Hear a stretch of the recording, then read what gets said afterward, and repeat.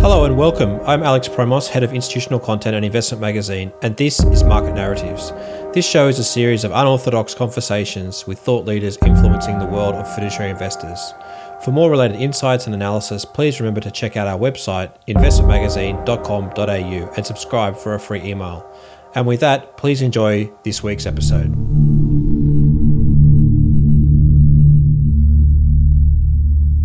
My guest today is Lurian de Mello, who's a senior lecturer in applied finance and energy markets, and also the co-chair of the Australasian Commodity Markets Conference held by Macquarie University. Welcome, Lurian. Hi, Alex. How are you? Very well. So this is going to be a conversation about renewables and alternate energy. I thought the place to start this conversation was really some of the ideologies and factions that sit within this space. There really seems to be different camps, and I was hoping that you could maybe kick us off with how to sort of think about it. Yeah, I guess the climate guys have been fighting off the coal industry for many years, and that has kind of escalated even more as we've set targets to meet certain emission reductions. And unfortunately, that's where it lies. It's more like to do with the coal industry versus renewables. But it's a bigger picture than that. We need to kind of look at all the energy options. Electricity generation is a key factor. We want cheap energy prices, but unfortunately, with one camp going against the other one, using sometimes very extremist kind of views, scare tactics. So this comes from the climate guys as well. Sometimes some of their modeling is not really backed up with proper hypothesis and development. So we need to kind of bring a balance in terms of how Australia is going to address its energy future. Is there a lot of pressure from different scientific groups, with a lot of government funding to sort of push one way or the other? Yeah, I guess we need to respect the scientific findings, and we need to respect the climate scientists who have warned us about temperatures rising. I mean, no doubt about that. But how do we address that? This is where the problem is. The fossil fuel industry has a lot of subsidies behind it. The renewable energy would require even large amounts of money and support from government in terms of funding to come up with more efficient ways of delivering renewable energy. We are getting there slowly, but we are not there yet. I mean, people need to understand that why coal is still very important. And some people say coal is king and will be king for probably another 20, 30 years is because, the energy intensity that you get from coal cannot really be matched by some of the other options. How do you measure energy intensity? We can look at, energy density. We can look at energy return over energy investment. How do you measure the efficiency of a particular type of energy? So, the scientific community and the economists and the, climate guys, your petroleum engineers, your guys who are doing scientific research on improving battery storage, all these guys need to communicate together. And, rather than each side putting their own foot in, claiming that their energy source is the best.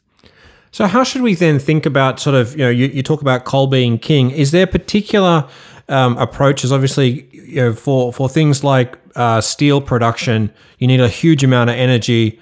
Renewables don't seem to be the way to actually generate the heat to actually make steel. Is there still going to be then different places as we look at the market in terms of different energy sources for different applications?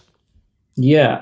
Coal. I mean, coal and steel production is very interesting because, I remember the time when I did a 3-month stint at BHP back in Perth during the uni days. I worked on the project. They had this hot briquetted iron project in up the northern part of Western Australia, and over there, the BHP was producing the steel briquettes. Now, to produce steel, from my understanding, is that if you don't want the iron ore to go into liquid formation, if you want to go directly from iron ore to steel, you need to use this thing called direct reduced iron. So the way it does, you use coke from coal, and you use that and mix it with your iron ore to produce steel. So to replace that, the only other option would be to use, say, hydrogen. So hydrogen direct reduced iron. Now, hydrogen is very, very expensive to produce. It is, people don't realize that you need large amounts of hydrogen to get the same amount of intensity in terms of output. So, for example, if you use 100 units of hydrogen and you're going to use that in some sort of a combustion or some sort of a process, by the time you lose the heat and you lose the energy, you might only use 20%, or 20 units of that hydrogen. So coal will play an important role. With the recent move towards, having manufacturing done over here, what are we going to manufacture? I mean, if you start manufacturing steel, instead of just digging out iron ore and exporting it, we would need coal. There's no other substitute to produce steel than coal.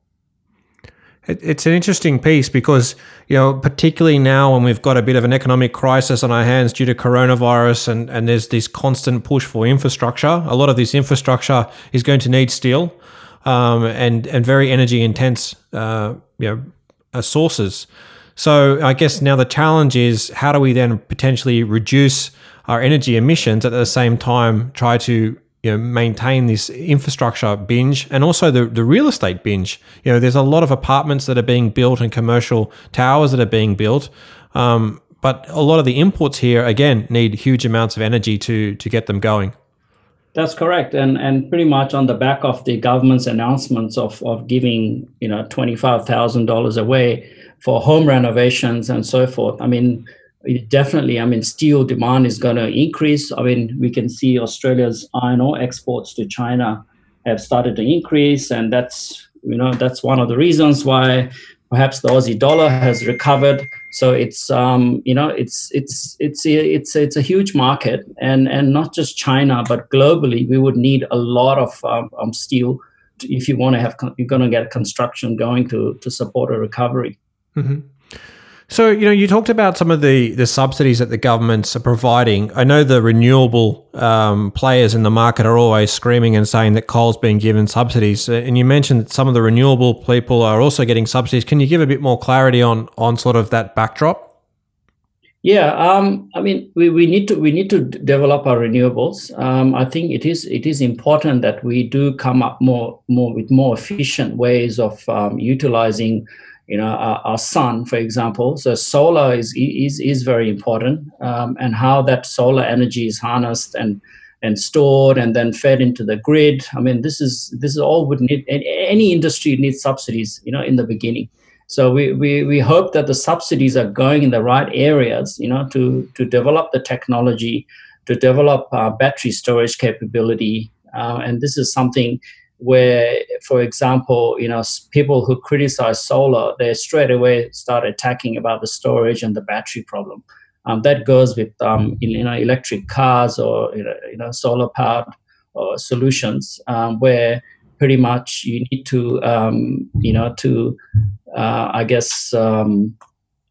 you need to improve the battery storage problem. But at the same time, we need to realize that that's not the right argument. If a battery in a car, for example, I think on average it's around 500,000 kilometers you can get out of the battery. You need to move away and perhaps find ways of using the battery to store the electricity perhaps at home. So extending the life cycle of a product is important. The whole piece about batteries has also been really interesting because there seems to be a lot of energy that goes into making these batteries, a lot of minerals that goes into it. As we think about the whole energy cycle, to create this energy, we need other energy.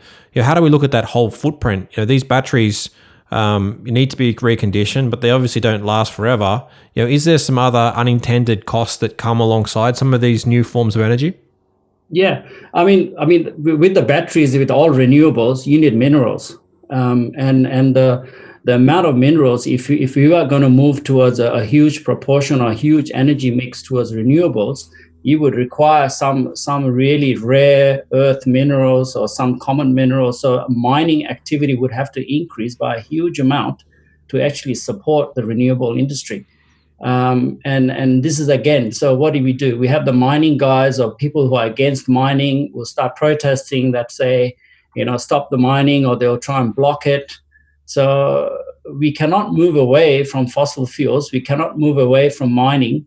So it is important that we have a right mix. That's why, not just sticking to one side of the equation is not a good idea. We need to kind of get the solar guys, the wind guys, gas, LNG, all these infrastructure issues have to be solved by getting all the players together and coming up with a proper energy roadmap for Australia. You talked about natural gas there. That's been seen as one of the ways to transition towards renewable energy. What's your feeling on natural gas as a viable solution and also a cost-effective solution? Yeah, I guess, we could spend like 30 minutes just talking about gas. The essence of gas in Australia is that the local domestic gas is so expensive compared to gas that you can purchase overseas. Now, we're talking about LNG here. So you can buy LNG cheaper in Asia than you can over here. And within Australia, we have a different LNG price for the East Coast to the West Coast. Now, the government has proposed, to build a pipeline from the west to the east because gas is cheaper in the west. To me and to a few other energy economists, this doesn't make sense because I think it's around $6 billion it's going to cost, to dig up the earth, to install pipelines. Australia is a big country, right? We are not like the US or some sort of a European country, a small country where you could perhaps have a network of gas. Germany, for example, might have pipeline of gas coming from Russia and some other countries, but Australia is too wide. You can imagine the cost is going to, this is a 6 billion figure. It's probably going to end up being 10 billion. So having piped gas in Australia is probably not a good idea, but dismissing gas completely is also not a good idea. Let me say this. Diesel, for example, right? Diesel produces a lot of emissions, nitrogen oxide, but nobody talks about phasing away from diesel.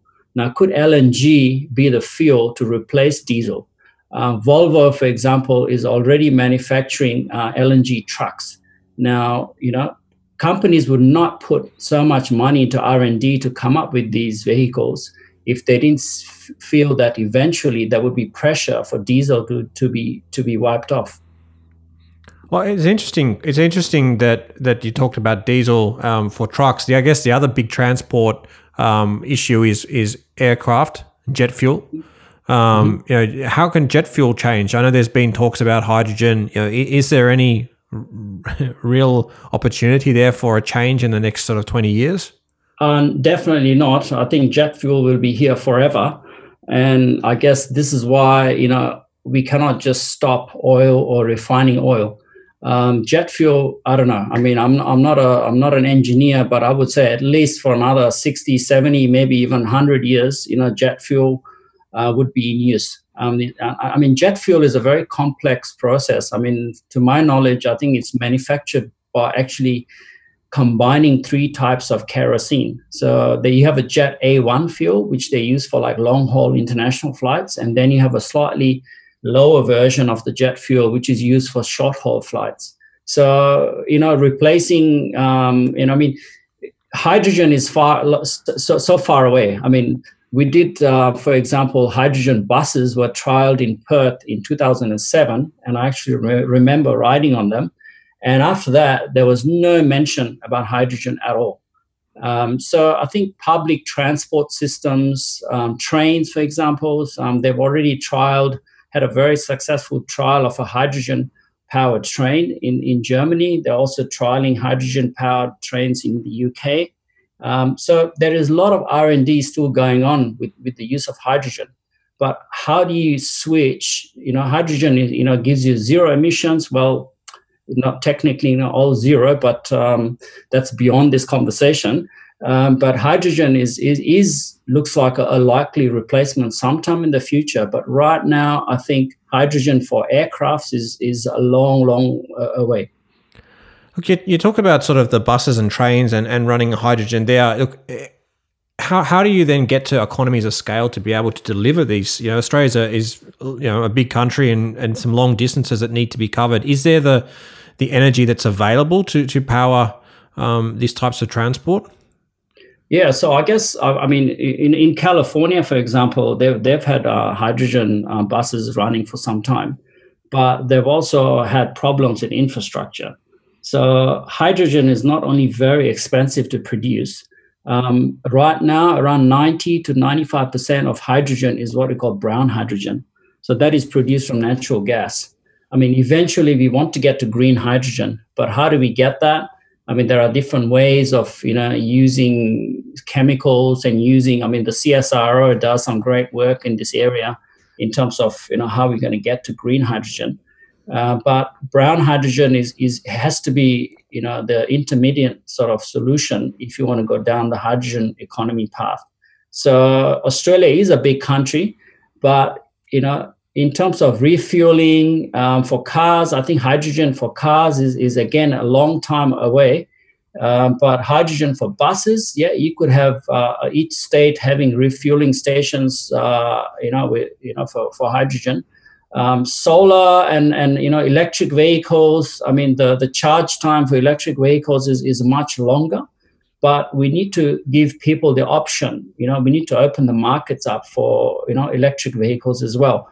And this is where the problem comes with, I guess people think electric vehicles, Tesla, right?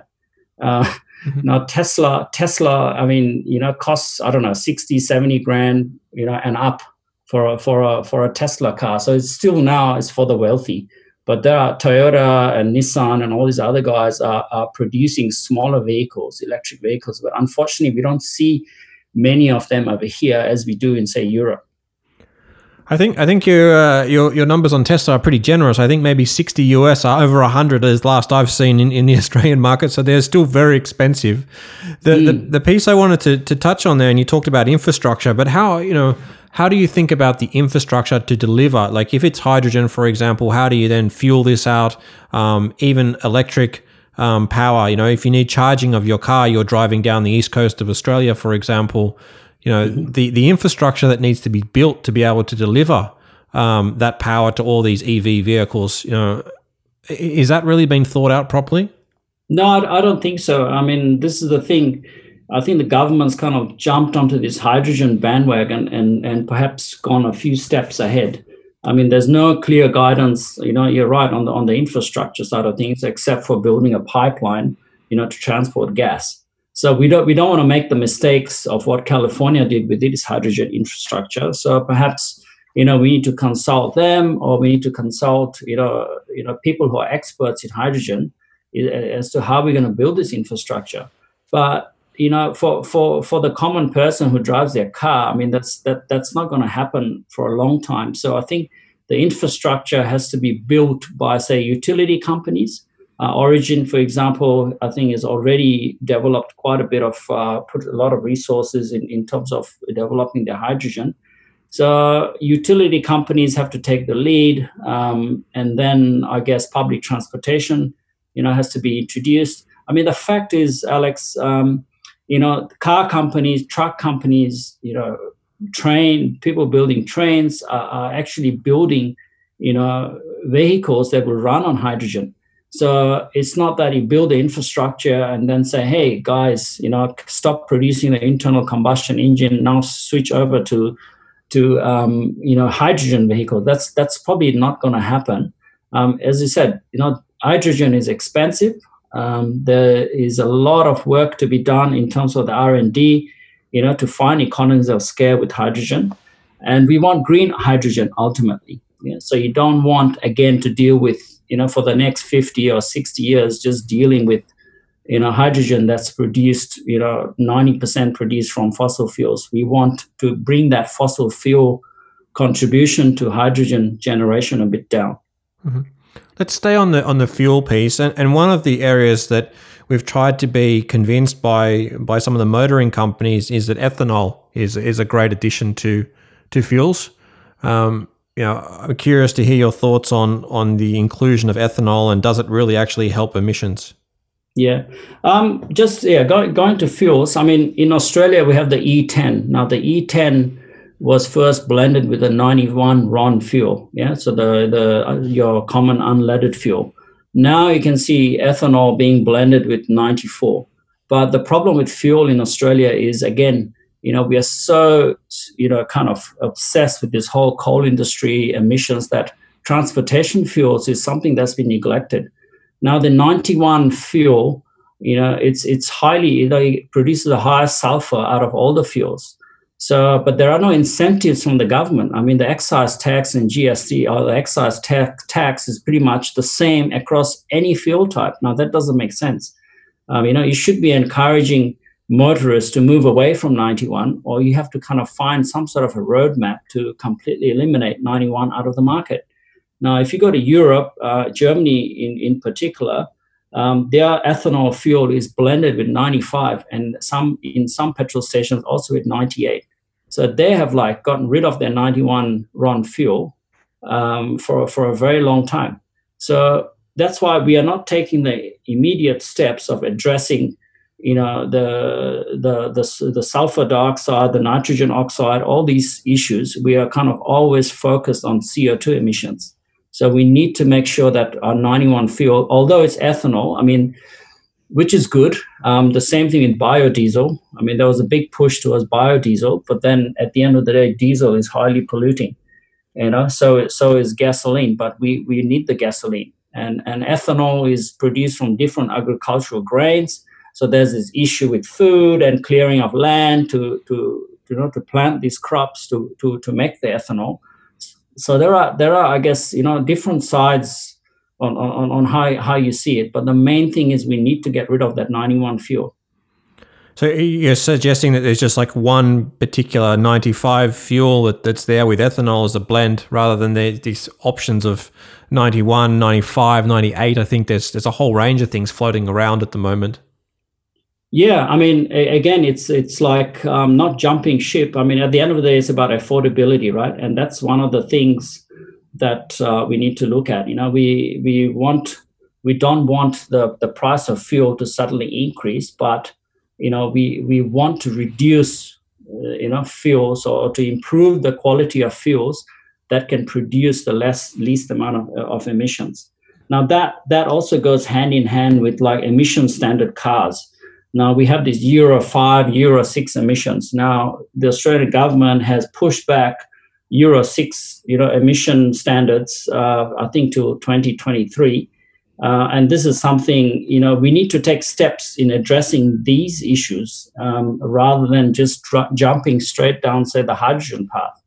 And it's only if you take care of the immediate, fuel issues, that's where you're making a start, or you're building onto a roadmap towards, reducing your emissions. Can you give a bit more clarity on what that Euro, I think you said Euro 6 standard is? Yeah, so again, I'm not a mechanical engineer or a petroleum engineer, but I think from my understanding it's to do with the engine technology, and it's also to do with how the fuel burns with the engine. So it's not a target or anything as such, but it's more to do with the engine technology, and that gives you the least amount of emissions as possible. Now, these are, right now, the Euro 6 standard diesel vehicle, I think, produces around the same amount of emissions as a petrol or a gasoline-driven vehicle. So, but we are still back onto that Euro 5. Mm-hmm. So we need to address these issues first. We also have hybrid cars. We just started on this concept of hybrid vehicles to reduce our emissions. But then do we see a whole flood of Toyota Camry hybrids or a Prius? There isn't. People are still hanging on to conventional fuel type vehicles. Mm-hmm. Let's switch the conversation a little bit to the superannuation industry. Mm-hmm. A number of them have been under pressure from their members actually to move towards more ESG, environmentally sustainable investments, and there's been a lot of work that's been done in terms of trying to move away from some of the coal assets and towards renewables. Sort of curious to get your thoughts in terms of the investability of some of these areas for pension funds. Yeah, I guess, I mean, at the end of the day, some of these projects could be high risk, and, and it all depends on what the members want. I mean, you have to be careful that, you cannot take a huge amount of risk with any unproven technology or unproven sort of path that is kind of like, I mean, ESG investing is huge. I mean, I think before the crash, I think some of the super funds are returning 20%, 15% returns compared to like say a normal balanced fund, or a domestic fund or an international fund focused mostly on equities. So I think ESG investing in that is important for super funds. But I think super funds also need to invest in their own industry. Now, for me, working at the university, we have UniSuper. So perhaps UniSuper, should be investing more on university projects, sustainability projects. These are important. Oil companies, for example, are being held to account. I think there's some litigation cases going on in the US right now against BP, where everyone, shareholders are demanding, what is your emissions target, or what role are you playing in terms of having more action towards climate change? Where are your priorities? What are you investing in terms of renewables? So shareholders are demanding this kind of information.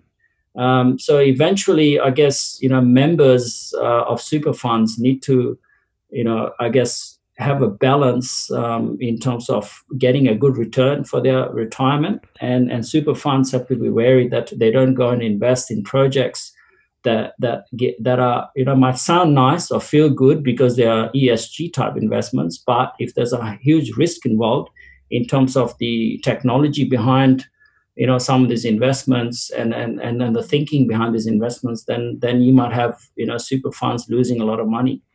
Do the economics stack up in a lot of the renewables, in terms of its ability to generate power at a reasonable price and be able to sell, obviously, to some other source?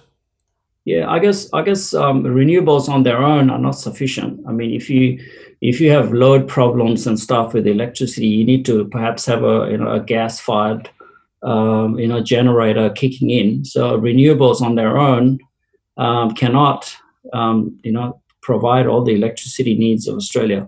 So we need to have a mix, and that's why fossil fuels will be important for a long time. We might have solar, and we might have these feed-in tariffs and people connecting their solar into the grid. That might work, in a small-scale operation. But if there's a power surge or anything like that, or at nighttime, or you have suddenly like a dust storm, for example, right, that blocks the sun out. I mean, you might have some issues, with a sudden overhang of clouds for days, or then you might have an issue with solar. So you need to have a backup. It's like having a backup generator, like in a hospital, right? You have a backup generators. In an operating theater, you need to have backup energy. So the same thing applies to, if you want to have continuous and reliable energy, we need to have fossil fuels backing up the renewables. Yeah, I'm sure there's many people who are listening to this getting outraged about the need for fossil fuels and hoping that we continue to move towards this renewable future. But this is why we have the conversation, just to give people a bit more of a backdrop. The area that you haven't touched on yet, and I'm not sure how much work you've done, is in the nuclear space, or different forms of nuclear that I've seen popping up. Have you looked at that area? No, I mean, I'm not a specialist. I've not looked into that to comment on that. But I guess, just going by what's happened in Japan and what's happened in Germany, the move away from nuclear. I know France still has some dependency on nuclear, and the proponents of nuclear in Australia say, hey, we have so much land, so much landfill opportunity to dump nuclear waste that we should be looking for a nuclear option. So, there are. As I said, at the end of the day, it's a matter of getting the scientific community and the experts in these fields to get together. But personally, I don't think nuclear is an option for Australia. Mm-hmm. Is there any other new types of fuel cell or fusion energy that's out there that does have some promise that you've come across?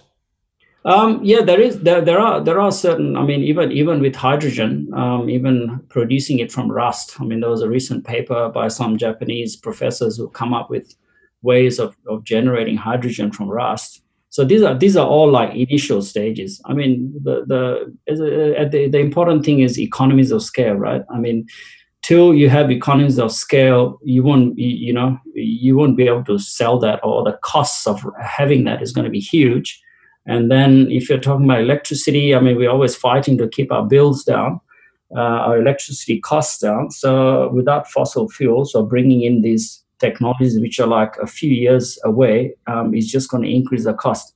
So, I mean, fuel cell is for cars and stuff. Yes, there's a lot of space in that.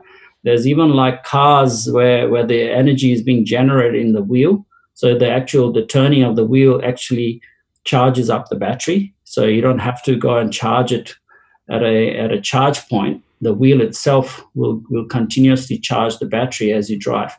So there are all these technologies and institutions that are researching various alternatives for electric vehicles, but that's still a way. I think your normal battery operated vehicle is probably your nearest bet in terms of moving towards an electric vehicle. Mm-hmm. So last question around sort of how to sort of get more renewables back into the system. I'm curious on your thoughts around sort of whether there's various levies that need to be placed on some of the fossil fuels, or some other incentive credits that needs to come in. Curious on sort of how to balance that out to maybe fast track some parts of development of renewables. Yeah, I mean, again, I'm not an expert to comment on this, but I would say it would have to be a combination of government subsidies. I mean, people always say, yeah, get rid of fossil fuels, but if the government imposes some sort of an environmental emissions levy or tax onto their onto their income or onto their annual tax filing, then are people going to be happy with that? I mean, everybody wants to go green, but when it comes to actually paying for this green energy, people are going to be willing to put some sort of a levy, or to contribute to this roadmap to green energy. So but it would have to be subsidized. But I don't know exactly what the government's intentions are at the moment. I mean, we just hear about subsidies, but we don't really hear about any more detailed as to how these subsidies would be used to support renewables. Yeah, it's an incredible place when everyone has a particular ideology or a dream that they have, and then ultimately they need to pay for it. And there's a lot of questions about how much are people willing to pay, and then there's the whole push for maintaining the economy on its current trajectory. So cost is always a big part of it. But that's been a fantastic conversation. Thank you very much for your time today, Loren. Thank you, Alex. Have a good day. Thank you for joining us. All views expressed on this podcast are subject to change and do not necessarily reflect the views of Connexus Financial. This podcast is for educational purposes only and should not be relied upon as investment advice.